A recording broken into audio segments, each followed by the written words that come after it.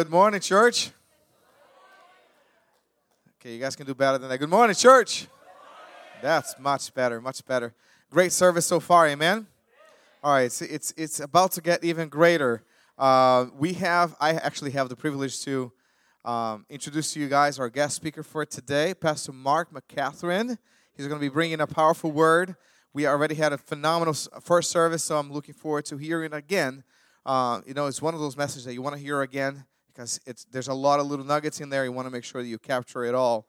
So Pastor Mark McEathron has been with us for quite some time now, and it's awesome to be able to share the platform with him, for him to bring some powerful truths to us, especially on Father's Day. He is one guy that can talk about being a father. He has a handful of kids, literally like 5 kids, and has been done a great job raising them.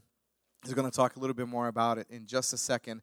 So, you know what? Without any further ado, let's just give a very warm welcome to Pastor Mark McEathron.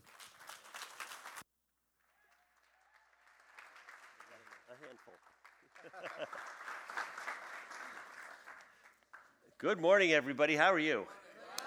I'll tell you, it's a little intimidating after awesome worship and Vanessa, who always rocks as MC. I'm supposed to come up and say something equally good. That's a hard road to take. But my wife and I, we live in Rehoboth, and we love this church.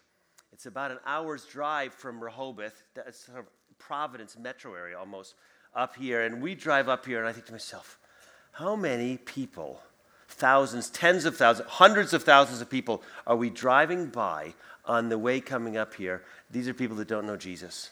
They're not going to be in church. They're just going through life, sailing through life, not even understanding what it is that they're missing out on.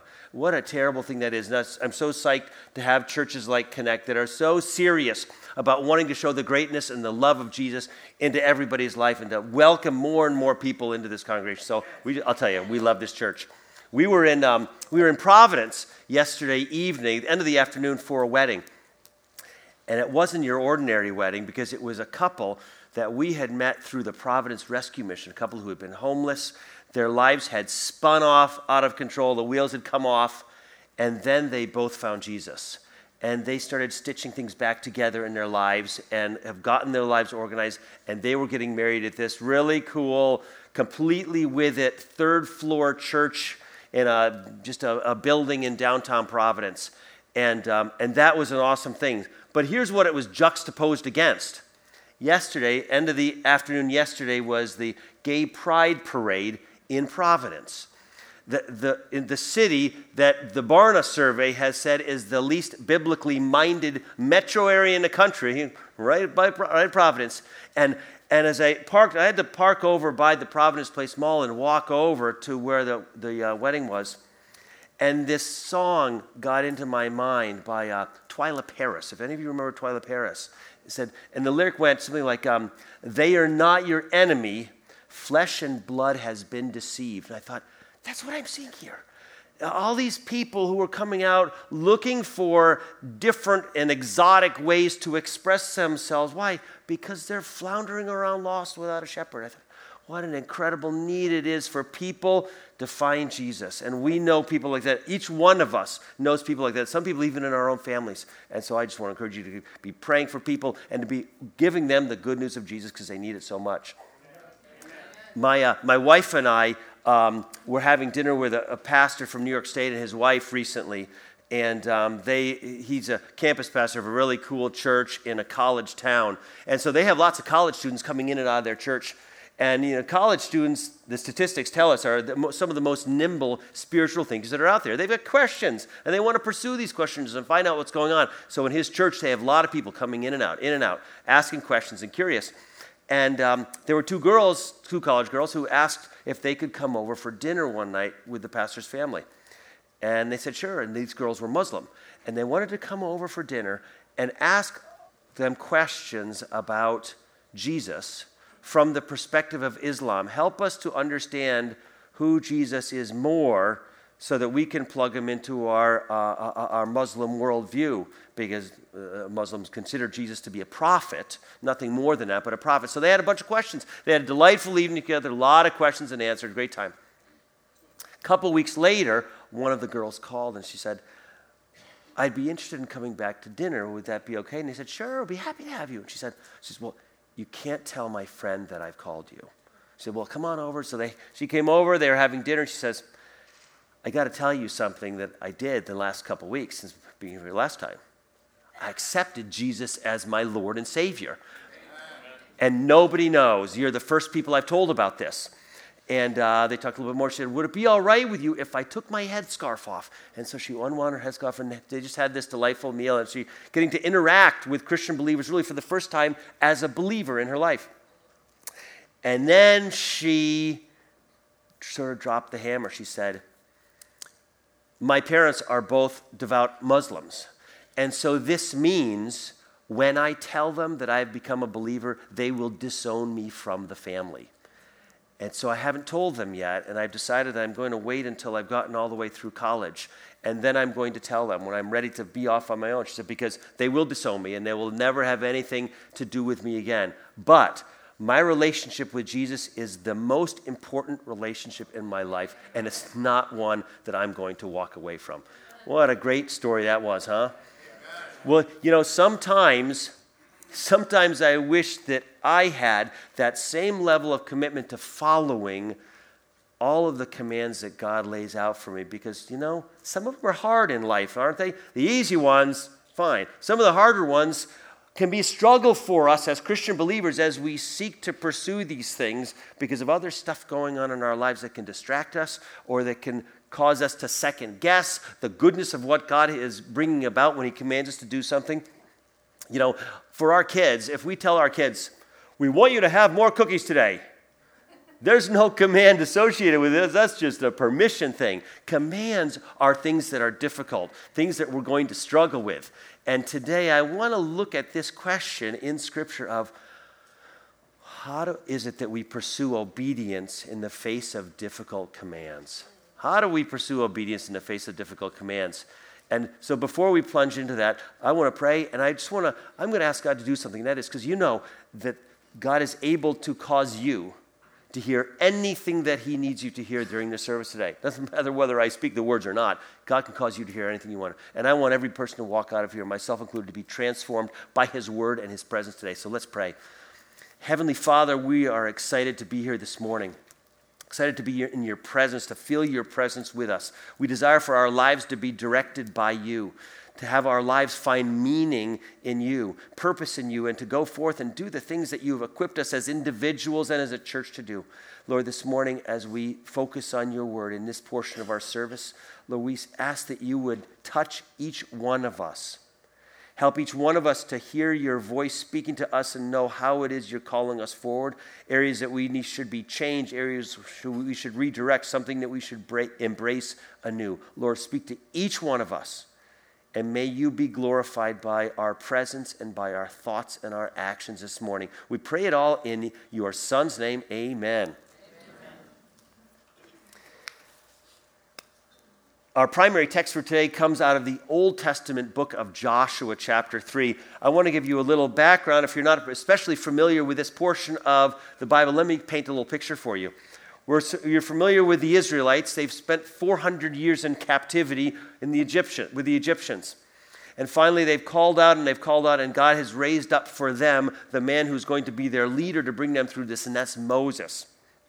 Moses goes through these conniptions with Pharaoh, and eventually Pharaoh relents in the face of the plagues and agrees to let them go. And they have this miraculous escape through God, with God parting the Red Sea. They go into the wilderness, and then God closes the Red Sea behind them and eliminates the Egyptian army, which has suddenly come out to try to bring them back into captivity. And God's plan for them is not to spend very long in the wilderness before they cross over into the promised land. That's his plan for them. But they have their share of struggles learning to follow God during this time. And one of which is they end up testing him and fail that test. And as a result, God says, you know what? you are not all going to go into the promised land. Instead, it is going to be your children that get to enter the promised land. You're going to wander in the wilderness. And that's what proceeds to happen to them for 40 years. God's abundant provision and blessing in them does not disappear during that time. He feeds them the manna, this what must have been this awesome frosted flakes that they gather on the ground every day that always taste good. They can boil it, they can pound it, they can do all sorts of stuff with it. And it's delicious. I love frosted flakes. It's delicious. And God provides them water, and their sandals do not wear out. Their clothing does not wear out. He watches over them during this time. Moses, who is the most incredible leader, if you follow the story of Moses, it's amazing. He starts off being a guy who does not want to be a leader. God, find somebody else. Please, God, find somebody else to do this. But he says, okay, God, I'll do it. And he leads them during this time, and it is not an easy time for Moses. They rebel against God. They rebel against Moses. Moses pleads with God. He keeps leading them and leading them and leading them. But in the process, there's an unfortunate event happens in the life of Moses. The people go thirsty again for water after it's happened one time. And God tells Moses to speak to a rock and out will flow water, if you remember this story. It's the second time this has happened. The first time God had told Moses to strike the rock with your staff and out would come water. The second time he says, speak to the rock. Moses, however, strikes it, does not speak, and water flows through. God provides the water. But he says to Moses, because of that, you will not go into the promised land. So God punishes Moses for this. He has been their powerful leader all these years, and now that leadership is gone. And into Moses' place is stepping Joshua. Who wants to follow in Moses' footsteps? Well, but God is raising up this next leader for them, and that person is Joshua. And that's where we're going to pick up our description today as God is preparing to bring them across the Jordan River into the promised land, led by their new human leader, which is Joshua. As we look at these steps that are going to happen as they prepare to go in and go into the promised land, we learn some great things about obeying God in difficult times. Some of these principles can really help us because we all face difficulties, don't we, at times, as we're seeking to obey God? So as I figured, let's look at what God tells us about doing this rather than just trying to figure out on our own. The first thing we see is that God has this bigger picture about the events and the circumstances of what he's seeking to bring about at a time, a much bigger picture than we do. We have this narrow view. God's got the full view. Reading in Joshua chapter 3, verse 7, that verse reads, and the Lord said to Joshua, today I will begin to exalt you in the eyes of all Israel, so they may know that I am with you as I was with Moses. Don't you wonder why events happen? It does to me all the time. I wonder why that happened. I wonder what God had going on here. And when I do that, I'm thinking singularly. I think, well, there must be one reason why God is doing this, or one thing that he's seeking to bring about through these events.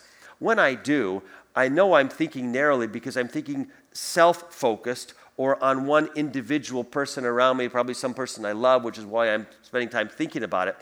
But I think narrowly. I don't think broadly as God can. And so when we see God starting to open things up here to something different. Because what do we expect God is doing here? He's going to show his power and his might by bringing them into the promised land. Yet, he's doing something different here. What he's just said to Joshua. He says, and the Lord said to Joshua, today I will begin to exalt you in the eyes of all Israel, so they may know that I am with you as I was with Moses. What's he doing? He's got to elevate Joshua. If they're going to follow a leader, it's not Moses anymore, so it's going to have to be Joshua. So God is doing something bigger than what we would have imagined. I love this, something related that Paul writes for us in his New Testament letter to the church in Rome. He writes, and we know that in all things God works for the good of those who love him, who have been called according to his purpose. Amen. One of the things I love about that is the impact that he's suggesting is it is on everybody. When circumstances are going on now, what's the single reason? No, God is working in everybody's life simultaneously to bring about a myriad of things the way that only God can do.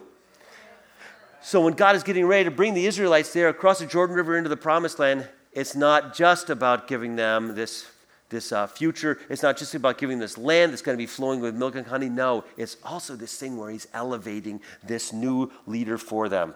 God has this much bigger picture for what he is trying to do.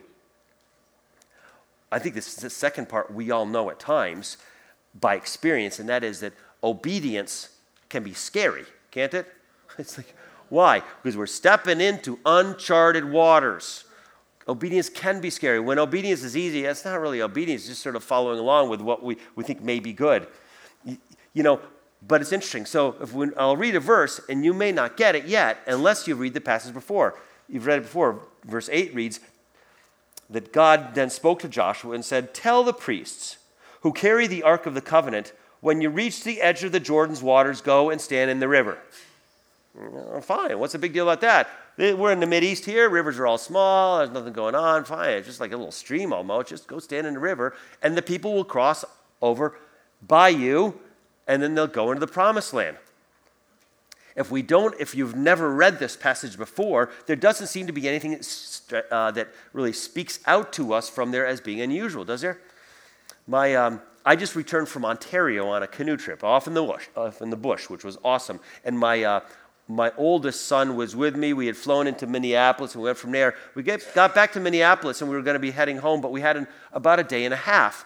And so we decided we had planned we would do a little bit of a road trip. And these western landscapes are awesome, and it takes a lot of time. But we got into a car. We went into southwestern Minnesota, and then South Dakota, and Nebraska, and Iowa, trying to check some states off his list, and that was way too much driving for one day. But we saw something really awesome during that time. We crossed the bridge over into Nebraska, right by the Missouri River, which is not this little small northeastern river, but is this expansive western river. The Missouri River is what Lewis and Clark started up on their Corps of Discovery. And the Missouri River barely is flowing, and they say it drops 1 foot every mile. And we were there in early June, so the spring floods were gone, and there were just massive sandbars everywhere. And I was stunned by the breadth and scope of this river, something that we're just not used to seeing here. So we see big rivers with a lot of power. And then we continue reading on in our text, and we start getting a little sense of the fact that maybe there's something different going on than just crossing a little river. Verse 15 tells us that now the Jordan is at flood stage all during the harvests. So, God is getting ready for them to cross, but it's not just some little thing. It is this swollen river with a lot of volume pumping through it. You ever see these news clips of people who have tried to drive their cars and trucks through swollen streams? And there it goes, floating on down, and the reporter says, "Please don't drive through a flooded stream because you never know if the road is washed out or this or that." Well, here it is, it's flood stage, and what's God telling them to do? The priests, go step into the river. This would not have been, I don't suspect, something that the priests would have said, "Hey, great, that sounds like a good idea, God. It's only flood stage." Now, I don't know about you, but I like to think that I have a fairly healthy dose of common sense. Anybody here with a lot of common sense? And so I think to myself, if I were the priest, I would have said, "Lord, there are some alternatives here. Rather than stepping into this raging torrent right now, we could build a bridge, or we've been wandering for 40 years. What's a couple more weeks between friends and let the floodwaters subside a little bit?" It's got to be going through their heads. This is a significant thing. This is a scary thing that God is calling us to do. That's where obedience starts getting a little harder, isn't it? When we can see the problem sitting out before us. I don't think the obedience struggles for us are so much uncertainties, like I wonder what this is going to be like. It's when the problem is laid out right there. We think, but God, I see the problem. I can see it right here in front of me. Are you sure maybe I'm not hearing you right, God. Are you sure this is what you want me doing? Because obedience can be scary for us. But in the process, we always have to think in mind that God has the best in mind for us, and he's got something else planned. And part of that is that when we see problems laid out in front of us, we need to remember that God has solutions to problems that we never dreamed of being possible. We look at, there's this or this, not 50 other things that God could do to bring it about. I like to think of myself as a problem solver. And I'll tell you, God comes up with solutions in my life all the time. There's nothing like what I thought might make sense as the way to handle it. So here's God's solution to this.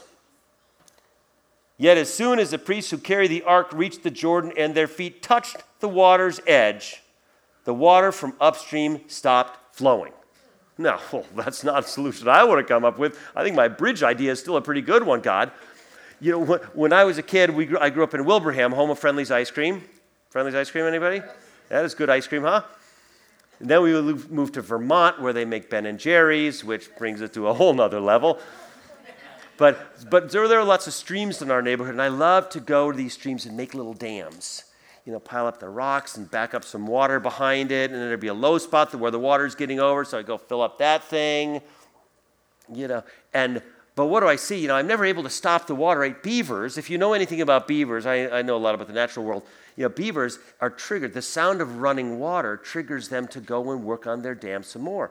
So if you've ever pulled some logs out of a beaver dam, you go back the next day, and it's all tidied up again. They've come and plugged the holes because that's the way that God has wired them. Well, my little dam building when I was a little kid, all wet and muddy, messing around a stream, I never got the water to stop, right?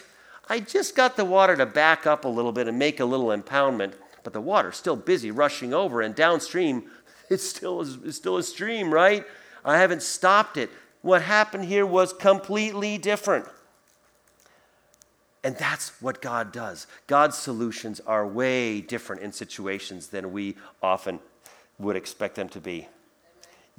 Related to this is something else that's super important, and that is that God's timing is always perfect when we have significant obstacles in front of us.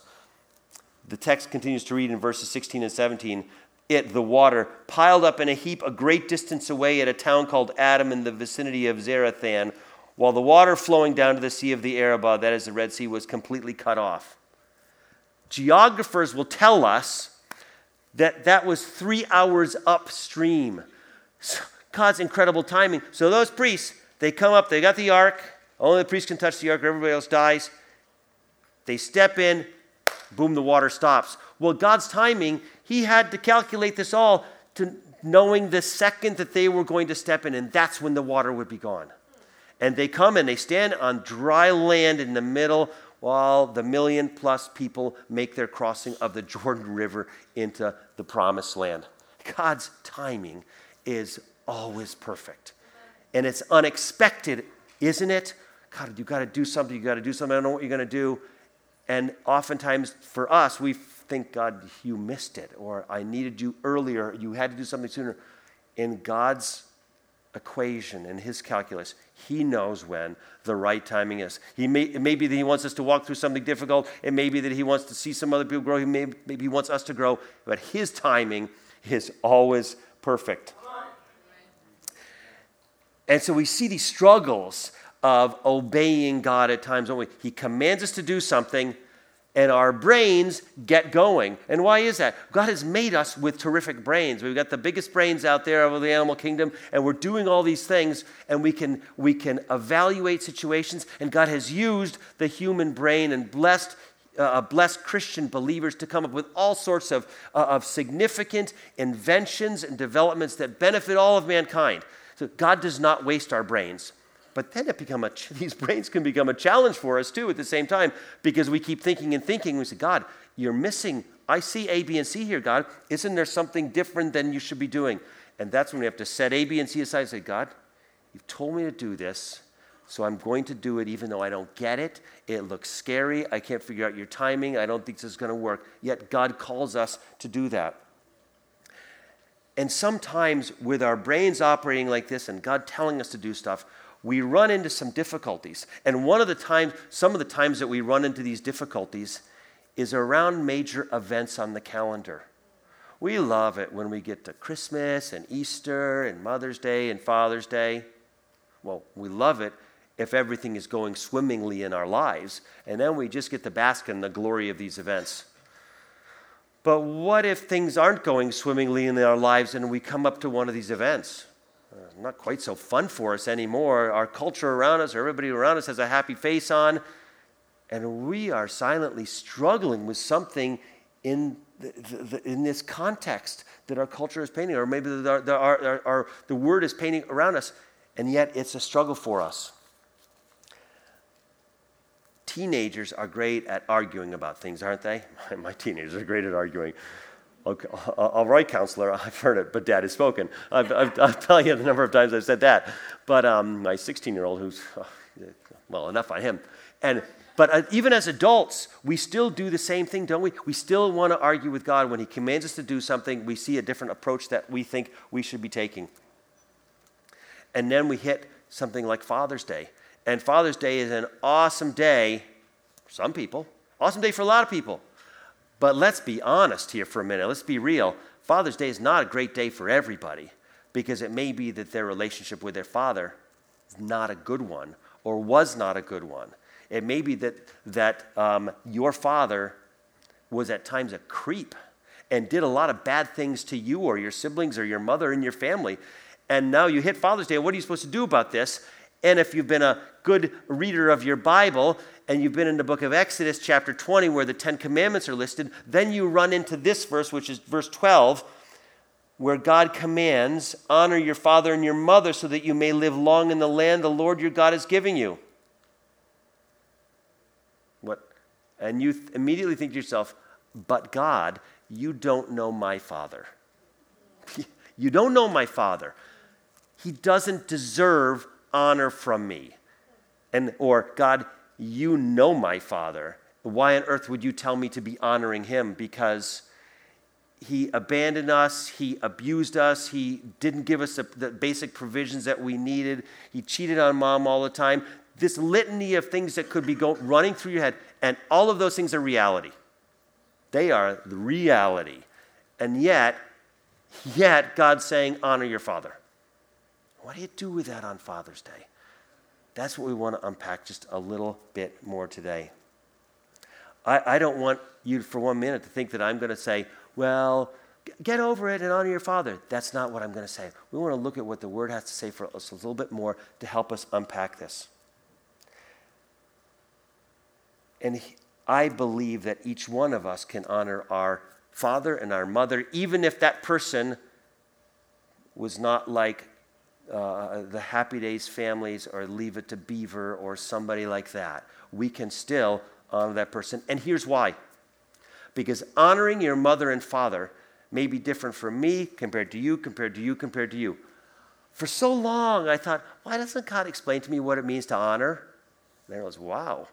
Because for each person, it may well be radically different. I don't mean a little bit. It may be radically different for a Christian believer to fulfill that command that God lays on our life.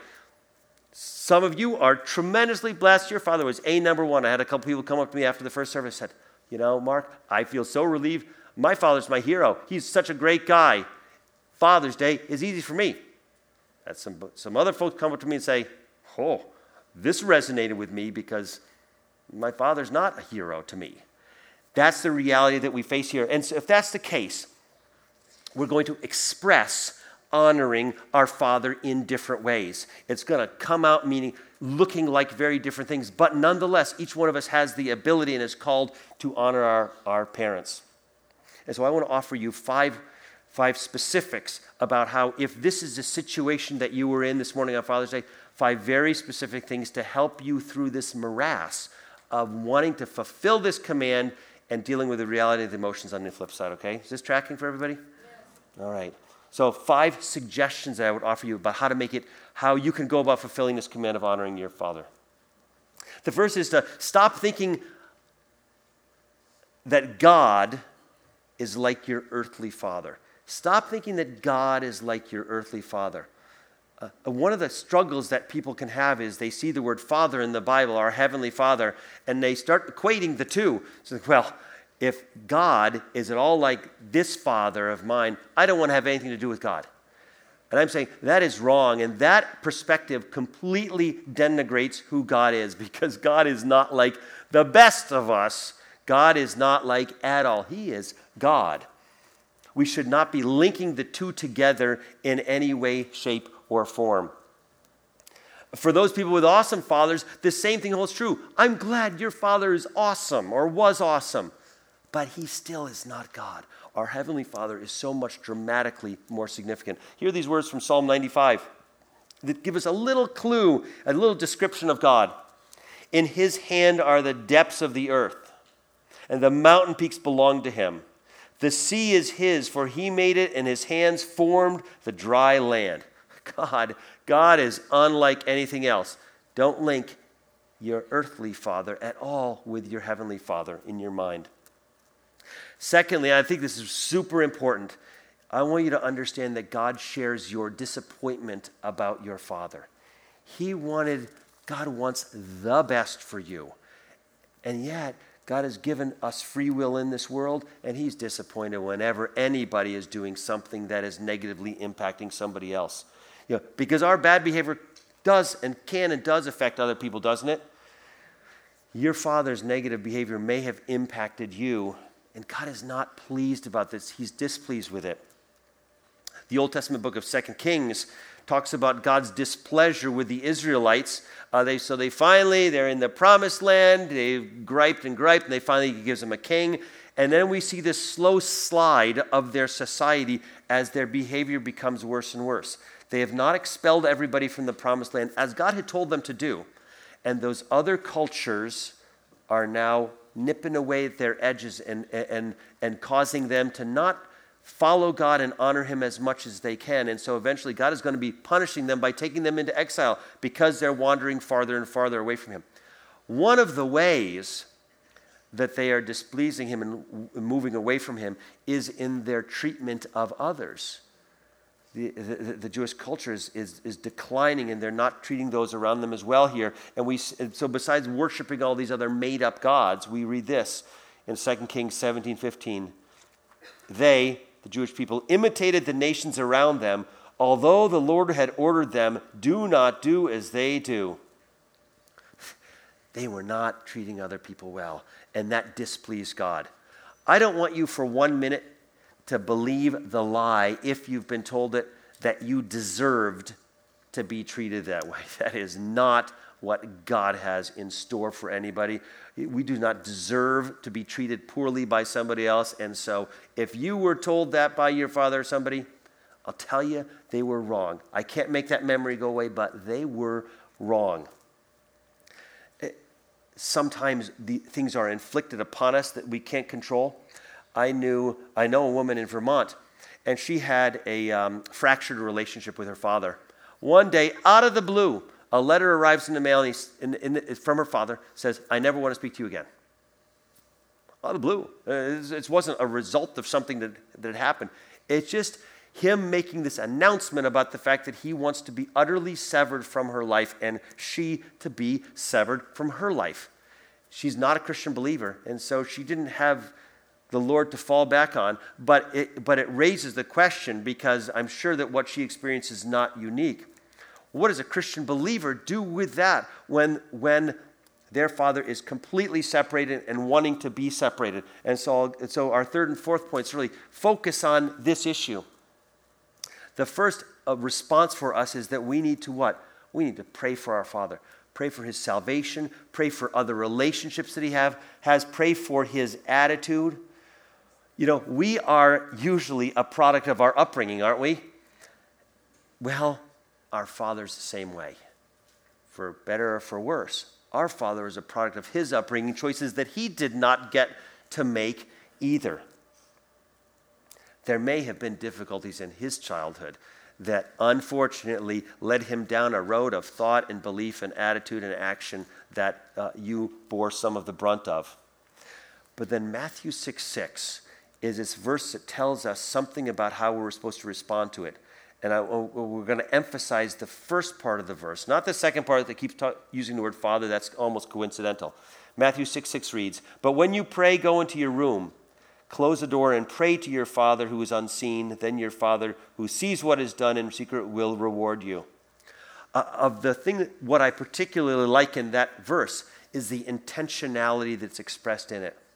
If you have bad memories of your father and you feel like this Father's Day thing is a drag, there is some intentionality in this verse to go into the room, close the door, and pray. It will not happen on its own. You're not going to wake up suddenly one morning and think, wow, I had some bad memories about that, but it's all taken care of. Not happening that way. You're going to have to be intentional about pursuing, about pursuing God through this.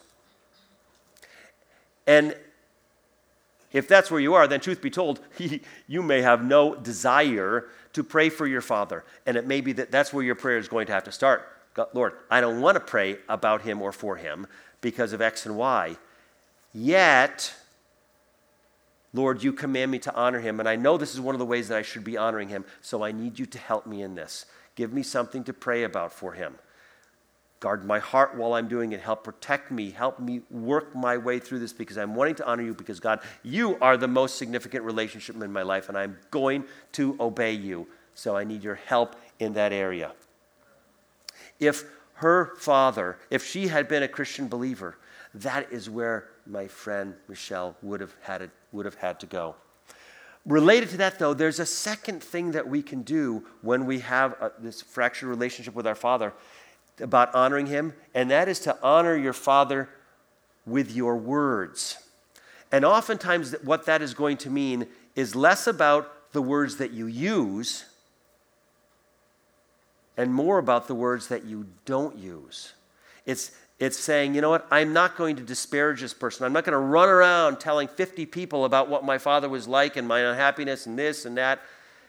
It may be sharing with a couple people or individuals at key times. I need to share with you about something that I went through or this and that. But, and we understand this more broadly speaking in life, don't we? That it's not good to go on gossiping about people, not good to we don't go talk negatively about people. Well, the same thing has to do with our parents and our efforts to honor them. It may be that silence is one of the ways that you honor your father by not talking about him because every time you do, what comes out of your mouth is not positive. And so you honor him by not speaking about him, or at least not talking about him very much. The fifth piece is, again, if this is where you are, is that as you're desiring to honor your father, is that you need to pray for yourself. You need to ask the Lord to remake you on the inside, to give you a fresh perspective and a fresh ability to think positively about this person, or at least to pray for them and to ask God's blessing into that person's life. I get it, Scripture tells us we're supposed to pray for our enemies, right? I'll tell you, we've all been through, me too, times where we're like, this person was not good to me. And Lord, the last thing I want to do is pray for this person. I'm not interested in praying blessings into their lives. I've been through this thing where I say, okay, God. So here's what a pastor does. God, I know I need to be obedient about this. What kind of a blessing can I pray in this person's life when I don't really want you to bless them? And then that's like the start of working through this, right? Okay, God, I guess that wasn't quite so bad. Now I can pray something a little bit more for this person. But we're forcing ourselves to think, and you may have to be you may really need the Holy Spirit to involve himself in your life to give you the ability to cope with what you've done. One of the things you may want to do is you may want to ask God to bring a scrub brush into your memory and just to remove from your memory some of the things that you've experienced. That's not what you want to be focusing on. You're saying, God, I don't want to focus on that. God, I just remove some of these burdens that overwhelm me emotionally or mentally. Help to transform me. I didn't get to control these things, God. It wasn't my decision. Do a fresh work in me along these lines.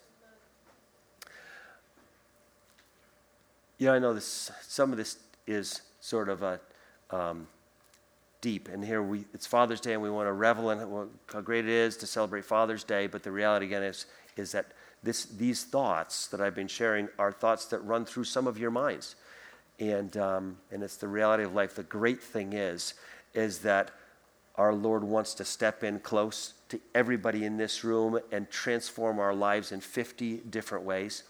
And so at the end of the service, you're going to have an opportunity to come forward if you would like prayer about this issue, about something having to do with the relationship with your father or mother or somebody else or any other thing that you want prayer about. You're going to be able to come forward and sort of privately get prayer about that. But even before that, it may be that some of you are sitting here thinking, I don't have a close relationship with God. Perhaps it's because of my father. I've never been able to step close in a trusting relationship with anybody. And yet you may feel your heart is beating a little bit faster this morning because you don't quite know what's going on, but God is doing something and you thinking you're fighting against it. Or it may be that you have been waiting for this time all week long to come into church because God has been working on your heart and you are ready. You are ready to take a step into a new relationship with Him. You don't even understand what that means really inside. You just know you want God for the first time. And I assume that there are some of you like that here this morning. And the question is, will you be able to take that step across the line and say, okay, God, I'm ready to end this current chapter of my life. I'm ready to start volume 2, which is my life with you. So I'd like to ask everybody to bow your heads, close your eyes. And if I've been describing you just now, if you are a person that does not have a close relationship with God and you want it, you have an opportunity to say, Jesus, I want you in my life. Come and get me. I'm right here. My heart is open. And if that's who you are right now, I would just ask you to raise your hand right now. Just slip up your hand and say, this is who I want. God, I want more of you in my life. That's you. Just slip up your hand right now if you want more of God in your life. I see your hand. Thank you for that, sir. That's such a great thing to say, God, I need you more in my life.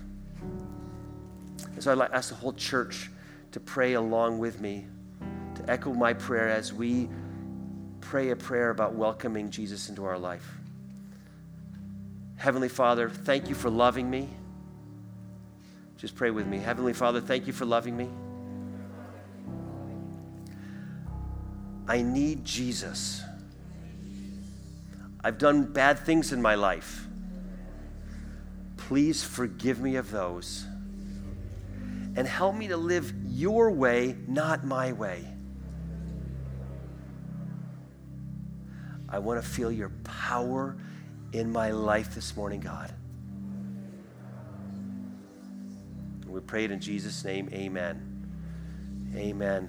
That is a great thing, isn't it? That's a great thing. You know, the Bible tells us when somebody gives their life to Christ, the angels are rejoicing in heaven about the soul that has been saved. That is an awesome thing, and I will never, for my whole life, get my brain around what that must look like and sound like. What an incredible thing. And that's what happens every time somebody becomes a Christian believer. As our service winds up, I would just encourage you to come forward for prayer if you need prayer about our topic of today or about anything else than that. And I'm going to dismiss you in a minute, but come forward for prayer. Tonight, please make sure you remember we've got C301 tonight, the Discover You class, which is really awesome.